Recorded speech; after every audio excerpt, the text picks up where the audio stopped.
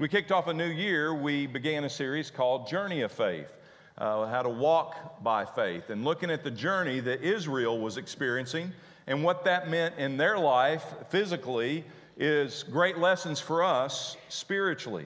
A great friend of mine, Scott Simmons from Tulsa, Oklahoma, texted me last night. Don't even know if he knew what I was preaching about, but he said, man, I love this quote.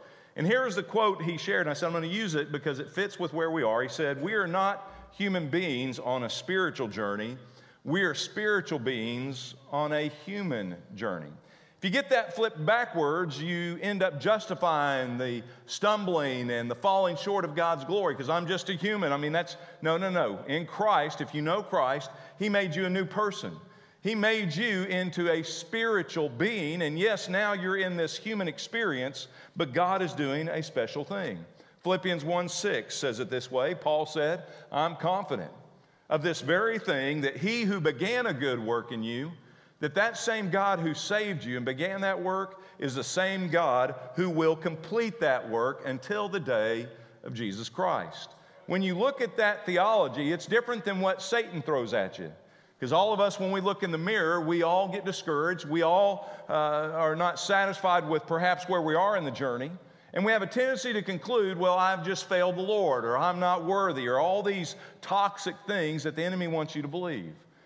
I've had to go back to Philippians 1:6 often, even this week as I was preparing the message, and say, God, thank you that you don't give up, and God, thank you that you saved me, but God, thank you that you are not done with me yet, and God, that you are at work as I walk this journey of faith. Well, Israel is our example, and as we look at Israel, we will see in their history our history. We'll see that history repeats itself, that a walk of faith is not easy. It is a roller coaster ride of ups and downs, challenges, setbacks, but God is always bringing victory. We started the journey. We remember we went back into Egypt. We saw them crying out to God. They were in bondage, just like we were in bondage before Christ. The Bible says whoever commits sin is a slave to that sin, and we're in bondage. We need to be set free. We don't need more stuff to set us free. We need the one and only who can set us free, Jesus, and He set them free. Then we see God completing that work in Israel as we study the wilderness journey, 40 years in the wilderness. What was God doing? Was He spanking them? Was He putting them in timeout? No, He was growing their faith. He was developing them and completing the work that He had begun in them. So let's go where we left off. Turn in your Bibles this morning, Exodus chapter 16 and verse 1. What have we covered so far? Well, we saw the Exodus out of Egypt. We saw the Red Sea experience. We saw God destroy the enemy. Pharaoh and his entire army was wiped out. We saw their heart response, an instant response of worship, and that's our life call. That as we walk by faith, we're to live lives of worship. And as we live this life of worship, the enemy is always still approaching, always trying to pull us back into the flesh. Well, he doesn't give up on Israel. He won't give up on you, the enemy that is, and he continues to pursue you to try to bring defeat in the everyday battles of life. Well, let's see what happens for Israel here. They have learned the lesson of living water. They've been to Marah and they've found bitter water, water that they couldn't drink even though they desperately needed water. And through that tree that was thrown in, we find God taking that which was bitter and making it sweet. We find that that's what the cross does in our life as we take up our cross daily, that as we experience bitter things, it is the crucified life that allows us to experience sweetness even in bitter times. Now, you would think they'd be on the mountaintop. Well, what comes between every two mountains? Here comes another valley. Let's take a look at it. Verse 1. So they then set out from Elim, and all the congregation of the sons of Israel came to the wilderness of Sin, which is between Elim and Sinai. This was the 15th day of the second month after their departure from the land of Egypt. As we look in, let me show you the map again, and we've put this up before. I'll just kind of show you where they are now. You can see the big yellow arrow. They started up at the top left, leaving Egypt. They've made their way through the Red Sea there at point 3, and now they're all the way down here at the bottom, 2.5 months later, at this place called the Wilderness of Sin. Now, don't over-symbolize that. Don't start to think, all right, well, this is where they're going to encounter sin. Sin's everywhere. It's not just in this one place on the map. Sin is everywhere. The reason it was called the Wilderness of Sin is because it was from a region of Sinai. in the region of Sinai, there were desert dwellers, and they worshiped the sun god that they called Sin. And so many believe this was a place dedicated to a sun god. That's how it got its name. But it also speaks in the reality of what we struggle with each and every day. We do struggle with sin. Here they are, and they're going to struggle. Look at it, verse 2. The whole congregation, not just some, not just the deacons, not just the priests, not just Moses, the whole congregation of the sons of Israel grumbled against Moses and Aaron in the wilderness. The sons of Israel said to them, "If only we had died by the Lord's hand in the land of Egypt, when we sat by the pots of meat, when we ate bread until we were full. For you have brought us out into this wilderness to kill the entire assembly with hunger." Yeah, laugh. It is comical, is it not? What does God have to do for these people to finally understand God's got it? Why do we always return to our original spiritual gift of grumbling? Anybody here got the spiritual gift of grumbling? Seems to come with the human nature, doesn't it? It's easy to grumble rather than to glorify. It's easy to get bitter and forget what God does every step of the journey. Well, they're back to grumbling again. And think about what they're saying. Isn't it crazy how our minds can deceive us? Remember, they've forgotten 2.5 months ago, they were crying to God, begging God to get them out of Egypt. Oh, God, get us out of here. Now what are they saying? Oh, man, wish we were back there. At least we had Spam in the pot, right? Even Spam was looking good to these guys. What in the world? Before we laugh at them, let's make sure we're not playing the hypocrite. Let's make sure that we don't fall into those same footsteps and that we don't take on that ministry of grumbling. Oh, man, God, you just don't deliver. God, you just don't understand. God, are you not paying attention? It's easy to go there. Notice what they're struggling with this time. Last time it was their thirst. We need water. We're thirsty. Of course you do. To live on this planet, you need hydration. You need water. What else do you need on this planet to live? Krispy Kreme donuts. I agree. Amen. All right. That's what you need if you're going to make it in this world. You need something to eat. And look at them. They're struggling now because of what? Their hunger. Their hunger. And as we look at this today, we're going to talk about our appetites. Now, if anybody can get this lesson, it ought to be Baptists who live by our appetites. Well, let me hold your place there. Let me show you the real battle. Remember, what we're seeing physically in Israel in their history is a picture of what we experience spiritually as the children of God. Hold your place. We'll come back, but go to Galatians chapter 5. Paul taught the battle that goes on, not just Israel, not just in the wilderness of sin, but in the daily battle with sin. Galatians chapter 5, verse 16. Paul said, "But I say this, walk by the Spirit, and you will not carry out the desires of the flesh." As Paul was teaching these believers, he says you've got two realities. You've got two regions you can live in. You can live in the wilderness of sin or your flesh, or you can live in the Spirit. You can walk according to the Spirit of Christ who lives in you. That power that raised Jesus from the dead can give you victory over sin, or you can cave to sin. It's a daily battle. He goes on to say in verse 17, "For the desire of the flesh is against the Spirit, and the Spirit against the flesh." It's a picture of a battle of two boxers in a ring, duking it out for the championship belt of your life. And he says this, "While the desire of the flesh is against the Spirit is contrary to the flesh. They're in opposition to one another to keep you from doing whatever you want." You see, walking by faith, as Paul teaches here, what Israel had to learn in the wilderness, is not something we manufacture. That's what Philippians said. We don't produce faith, God does. God gives us saving faith, and then God perseveres that faith, grows that faith, matures that faith as we walk through this human journey. Now we see in Galatians that as we are taking on this human journey, it is to be done as spiritual beings, that we are filled with the Spirit, we're to walk by the Spirit, and that's how you walk by faith. It's not more willpower, it's a surrendered will. It's God producing in you a godly will, it's Christ alive in you. But Satan tries to replace our faith with the flesh, because our flesh desires everything that is unspiritual. Our flesh desires that which is natural. And this is the battle because we do have a natural body. we live in a natural world, and all of that tugs and pulls on us. All of that comes at us.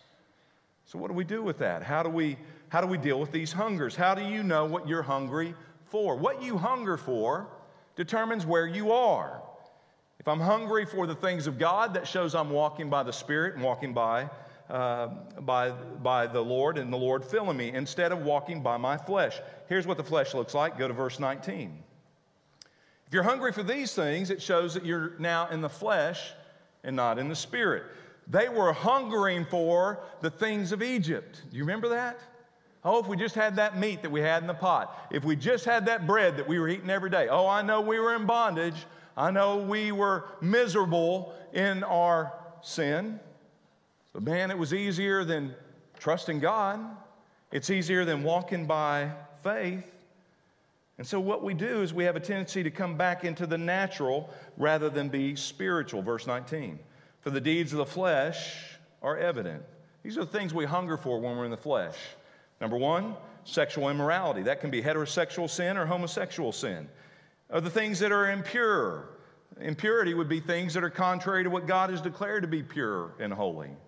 Or it can be indecent behavior, crude talk, crude living, a crude way of experiencing your day. It can be idolatry. Idolatry is something that gets our energy in our heart more than God. That's idolatry. It can show up in the form of witchcraft. You say, whoa, witchcraft. Well, witchcraft in that day, they would take in drugs, they would get out of their minds, and then they would have these experiences. And people were sick of their daily lives, similar to what happens in our culture, and they would medicate, and a lot of times it would be around cultish or even what would be satanic worship of that generation. But it was also for others that just didn't want the pain, didn't want to deal with life, and they were medicating drug-induced out-of-body experiences. Or the flesh can be about hostilities. It's hatred towards another person. It can be about issues of strife where we're in disputes or arguments. It can be jealousy, a burning anger against someone that has something you don't have. It can be outbursts of anger, selfish ambition, dissensions, factions, enviness, drunkenness, carousing.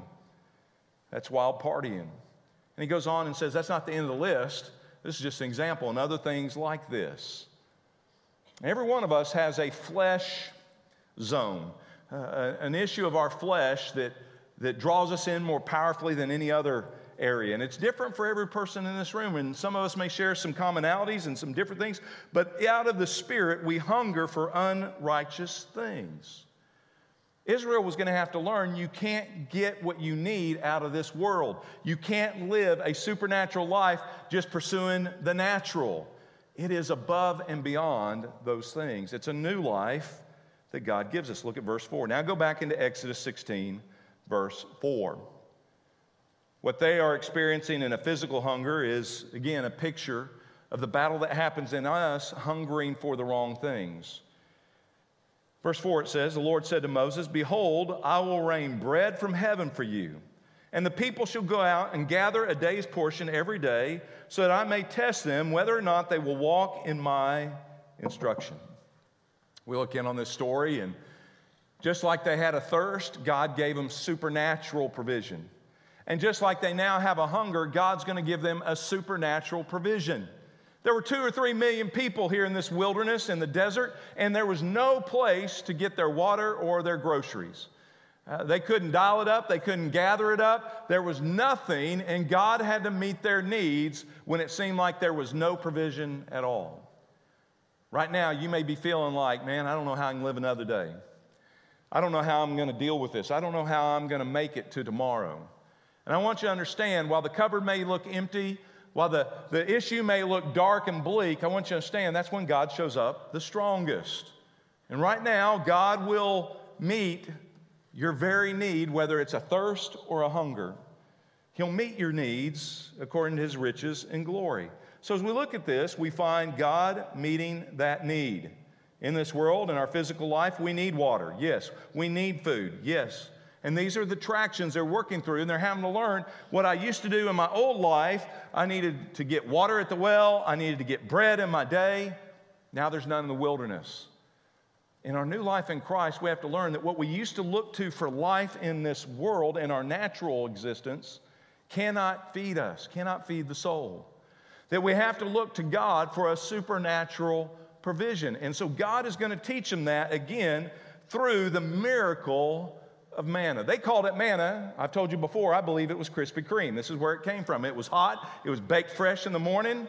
That's where it was. The hot now sign was on every morning they woke up. Go to verse 5.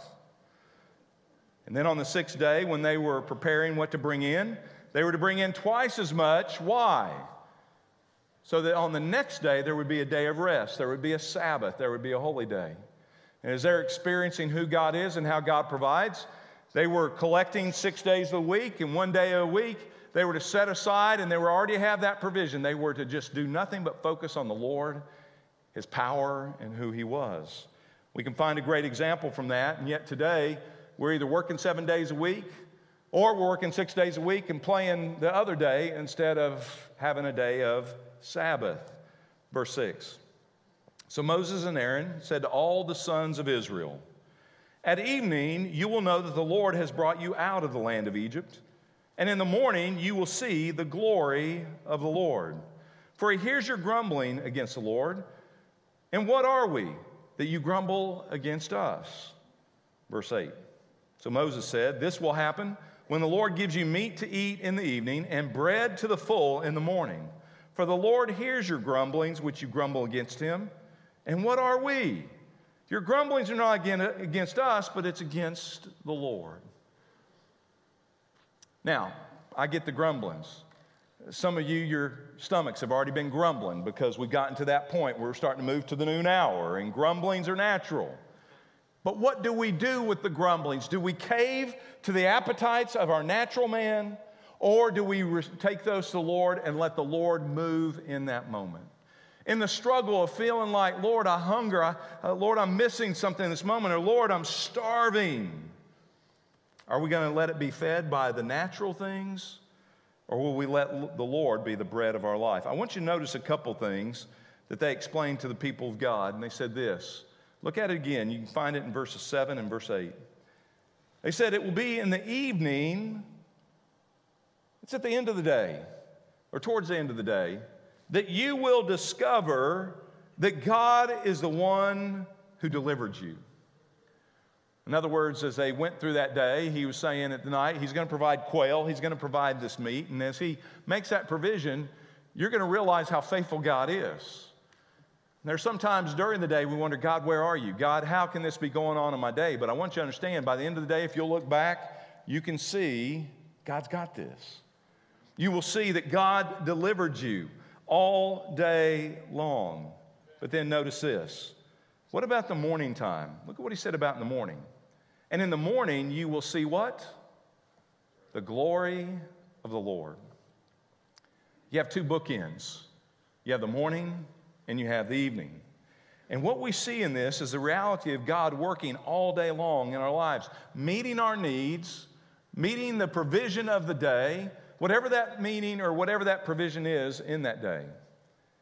And at the evening time, it's a time of reflection. I want to encourage you to take every evening and to stop and not just look at what's facing you the next day, not just go to bed with your head on a pillow and say, oh God, glad this day is over. But what if you took each evening and you reflected and you looked back and said, okay, God, what'd you do today? Man, Lord, I didn't even think about it, but God, you got me through that difficult meeting. Or Lord, when I was overwhelmed with my grief, Lord, you were there to be my comforter today. I wouldn't have made it today if you'd not been with me in that moment. God, I didn't even see it, but now I see it, God. I see that you are my defender and you are my deliverer. But you can't have that evening experience if you don't start the day in the right way. Notice the morning time. He said, but in the morning, you will see the glory of God. Can you imagine what that was like? You're in the wilderness. It's desert. There's no restaurants. There's no fast food. There's no grocery store. There's just dry sand. And you wake up the next morning, and God, who said He would meet your every need, now has somehow mysteriously, it's a blanket of what looks like pure white snow. That's called glazed frosting. You ever watched it at a Krispy Kreme joint? It just kind of dribbles down this white glaze. That's what was on the ground. And they woke up to the beauty of this moment. They didn't even know what it was, but they knew it was from God. And had they missed the morning experience, they would have never made it into the evening. They would have not had much to reflect on because they didn't first start the morning connecting with what God had provided. And here's what I believe is going on. Turn over to Philippians chapter 3. Because in America, it is proven that the majority of our culture is obese physically. You know why? Because we're eating plenty of groceries. But also what is true in our culture is it is proved by the way this culture is living that we are starving to death spiritually. Philippians 3, 18 through 20. Paul said, "For many walk, of whom I've often told you, and now I tell you, even as I weep, I'm broken as I think about this, that they are actually enemies of the cross of Christ." Remember what we studied last week, the tree that was thrown into the bitter water? I believe that that was a picture of the cross. It takes that which is bitter and makes it sweet. And the Bible says that you can either experience that reality, you can experience what Jesus did on the cross for you, and then you can take up your cross daily, and all things may be bitter in this world, but somehow God works it together to become sweet in your journey. Or you can be an enemy of that tree, an enemy of the cross of Christ, whose end is destruction. Watch this, look at verse 19. Whose God is their appetite. There it is. The hunger of this person. And I can either hunger for my Krispy Kremes or I can hunger for the glory of God. I can hunger for the things that I naturally want to ingest, or I can hunger and thirst for righteousness. What if we began every morning, every single morning, not pursuing what's on our Facebook, not pursuing what's on TV, not pursuing what I need to put in my belly, not pursuing a daily agenda first, but first experiencing the glory of God, experiencing a walk with God, a connection with God, a time in His Word, a time in prayer, and letting God meet our hunger. You say, how does God do that? Well, let me show it to you. One last passage we're going to go to. Go to John chapter 6. John chapter 6, starting in verse 30. Jesus would share about this issue of our hunger. Before Christ came to this earth, we were destined to just hunger and crave for the natural. Now in Christ, that inner hunger can be satisfied. How does He do it? Verse 30, look at it. So they said to Him, "What then are you doing as a sign, so that we may see and believe you?" If you're really this Messiah, if you're really God, as you claim to be, then what's your proof? What's your sign? Well, that's interesting. How did God prove Himself to Israel in the wilderness? Through being their living water and through the provision of manna.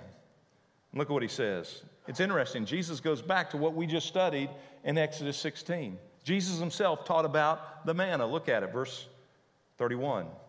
He said, "Our fathers ate the manna in the wilderness, as it is written. He gave them bread out of heaven to eat." If they didn't have that provision, they would have died without that manna. Can I tell you? Without God's provision every single morning, you too will spiritually shrink up, shrivel up. You too will just be heading for heaven, but living a natural life. So look at what Jesus said. So Jesus said to them, "Truly, truly, I say to you, it's not Moses who's given you the bread out of heaven, but it's my Father who gives you the true bread out of heaven. For the bread of God is that which comes down out of heaven and gives life to the world." He says, think about the picture. You woke up every morning, remember our history. We were in the wilderness, our forefathers were going to die, and it rained down from heaven. It was given to us here on earth, everything we needed to survive in the wilderness. What was given to them physically, historically, was a picture of what God was doing for eternity. For Jesus, Wasn't just a man who was born on this earth. He came down from heaven. It's God in the flesh. He left heaven. He came down to this earth. Why? Because look at what he says. Watch this. They said, Lord, then give us always this bread. Just like our forefathers got, give it to us. Come on, give it to us. And Jesus said to them, I am the bread of life. What he was saying is what you really hunger for is what you're hungering for more than anything. The reason you hunger for all these other things, it's Satan trying to fill you up on cheap calories, fake food, fast food. But what you really hunger for is a relationship with the one who created you. That's what you hunger for. And while, yes, their bellies needed the manna, you need the Son of Man. For I am the bread of life. The one who comes to me will not be hungry. I want you to underline that. I want you to look at that every day this week. Because when you find yourself hungering for something unholy, when you find yourself hungering for something naturally, and I'm not saying skip lunch today. I'm going to be right there with you. I promise I ain't missing lunch. But that isn't the bad part. The bad part is when I hunger for unholy things. When I hunger for something to satisfy my soul hunger other than Jesus. Kind of like those rice cakes. Anybody eat those rice cakes? What in the world? What in the world? Satan invented those things. Why not just say, hey, go home and eat a cardboard box? What in the world? That's not food. And the stuff we're eating in this world, the stuff we're packing in our lives is not spiritual food. The bread of life is found in a person, not in a burger, not at a grocery store, not in another relationship, not in a pill or in a bottle. It's found in a person. Jesus said, I am the bread of life, and if you will come to me. What if every morning we said, Lord, today I come to you. Before I go out into this wilderness of sin, before I go out into this day, Lord, I start my day with the bread of life. Lord, fill me up. What if you experience the glory of God every morning? Do you think your day would be different the rest of the day? I promise you it will be. If you experience His provision, His person, if you would spend time with the Lord, you say, I don't know how to do that. Well, we'll help you with one-on-one with God. We'll help you. Just write on a communication card and say, man, I don't know how to experience the glory of God in a daily walk with God. Help me. We will. We'll find you a Bible study and we'll help disciple you in that. Don't be ashamed of that. But don't let the enemy keep lying to you. And don't keep living on those rice cakes. The one who believes in me will not be hungry. The one who believes in me will not be thirsty. Let's pray about it with every head bowed and every eye closed. What are you going to do with it? What's the Word of God saying to your heart this morning? What's the challenge of every one of us has an appetite issue. Every one of us hungers to glorify God, but we also hunger for things that don't glorify God. That's the battle of the flesh and the spirit. And so could we learn from Israel's story and let it change our story? Could we say, God, I'm going to make this commitment to you. God, I'm going to seek your glory, your provision, your person every morning. God, this week, every single day. It may only be for 15 minutes at first. It may expand beyond that. But at least start the day seeking the Lord before you move out into your day. And then I'm going to encourage you to take every day, do a 7-day experiment, and at the end of your day, look back and let God show you where He was meeting your every need, where He was delivering you from the lies of the enemy, from the lust of your flesh, from the wilderness of sin. In the evening, you'll see His deliverance. In the morning, you'll see His glory. Could be right now, God is revealing to you that all you are is natural.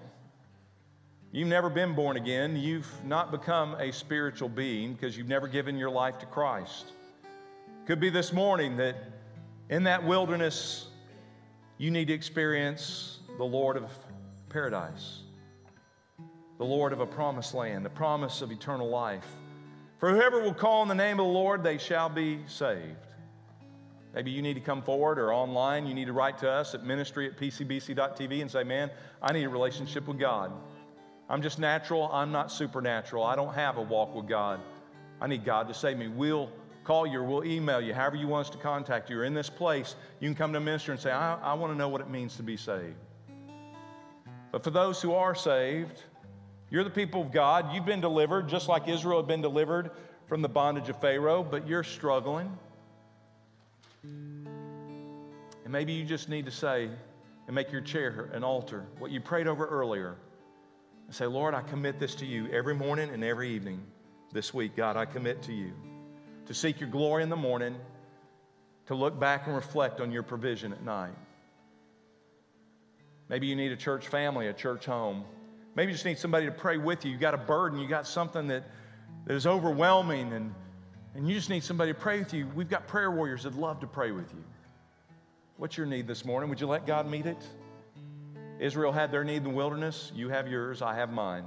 Let's let God meet it. Father, meet it now in Jesus' name. Pour out from heaven your provision. And may we move from grumbling to glorifying you. In Jesus' name.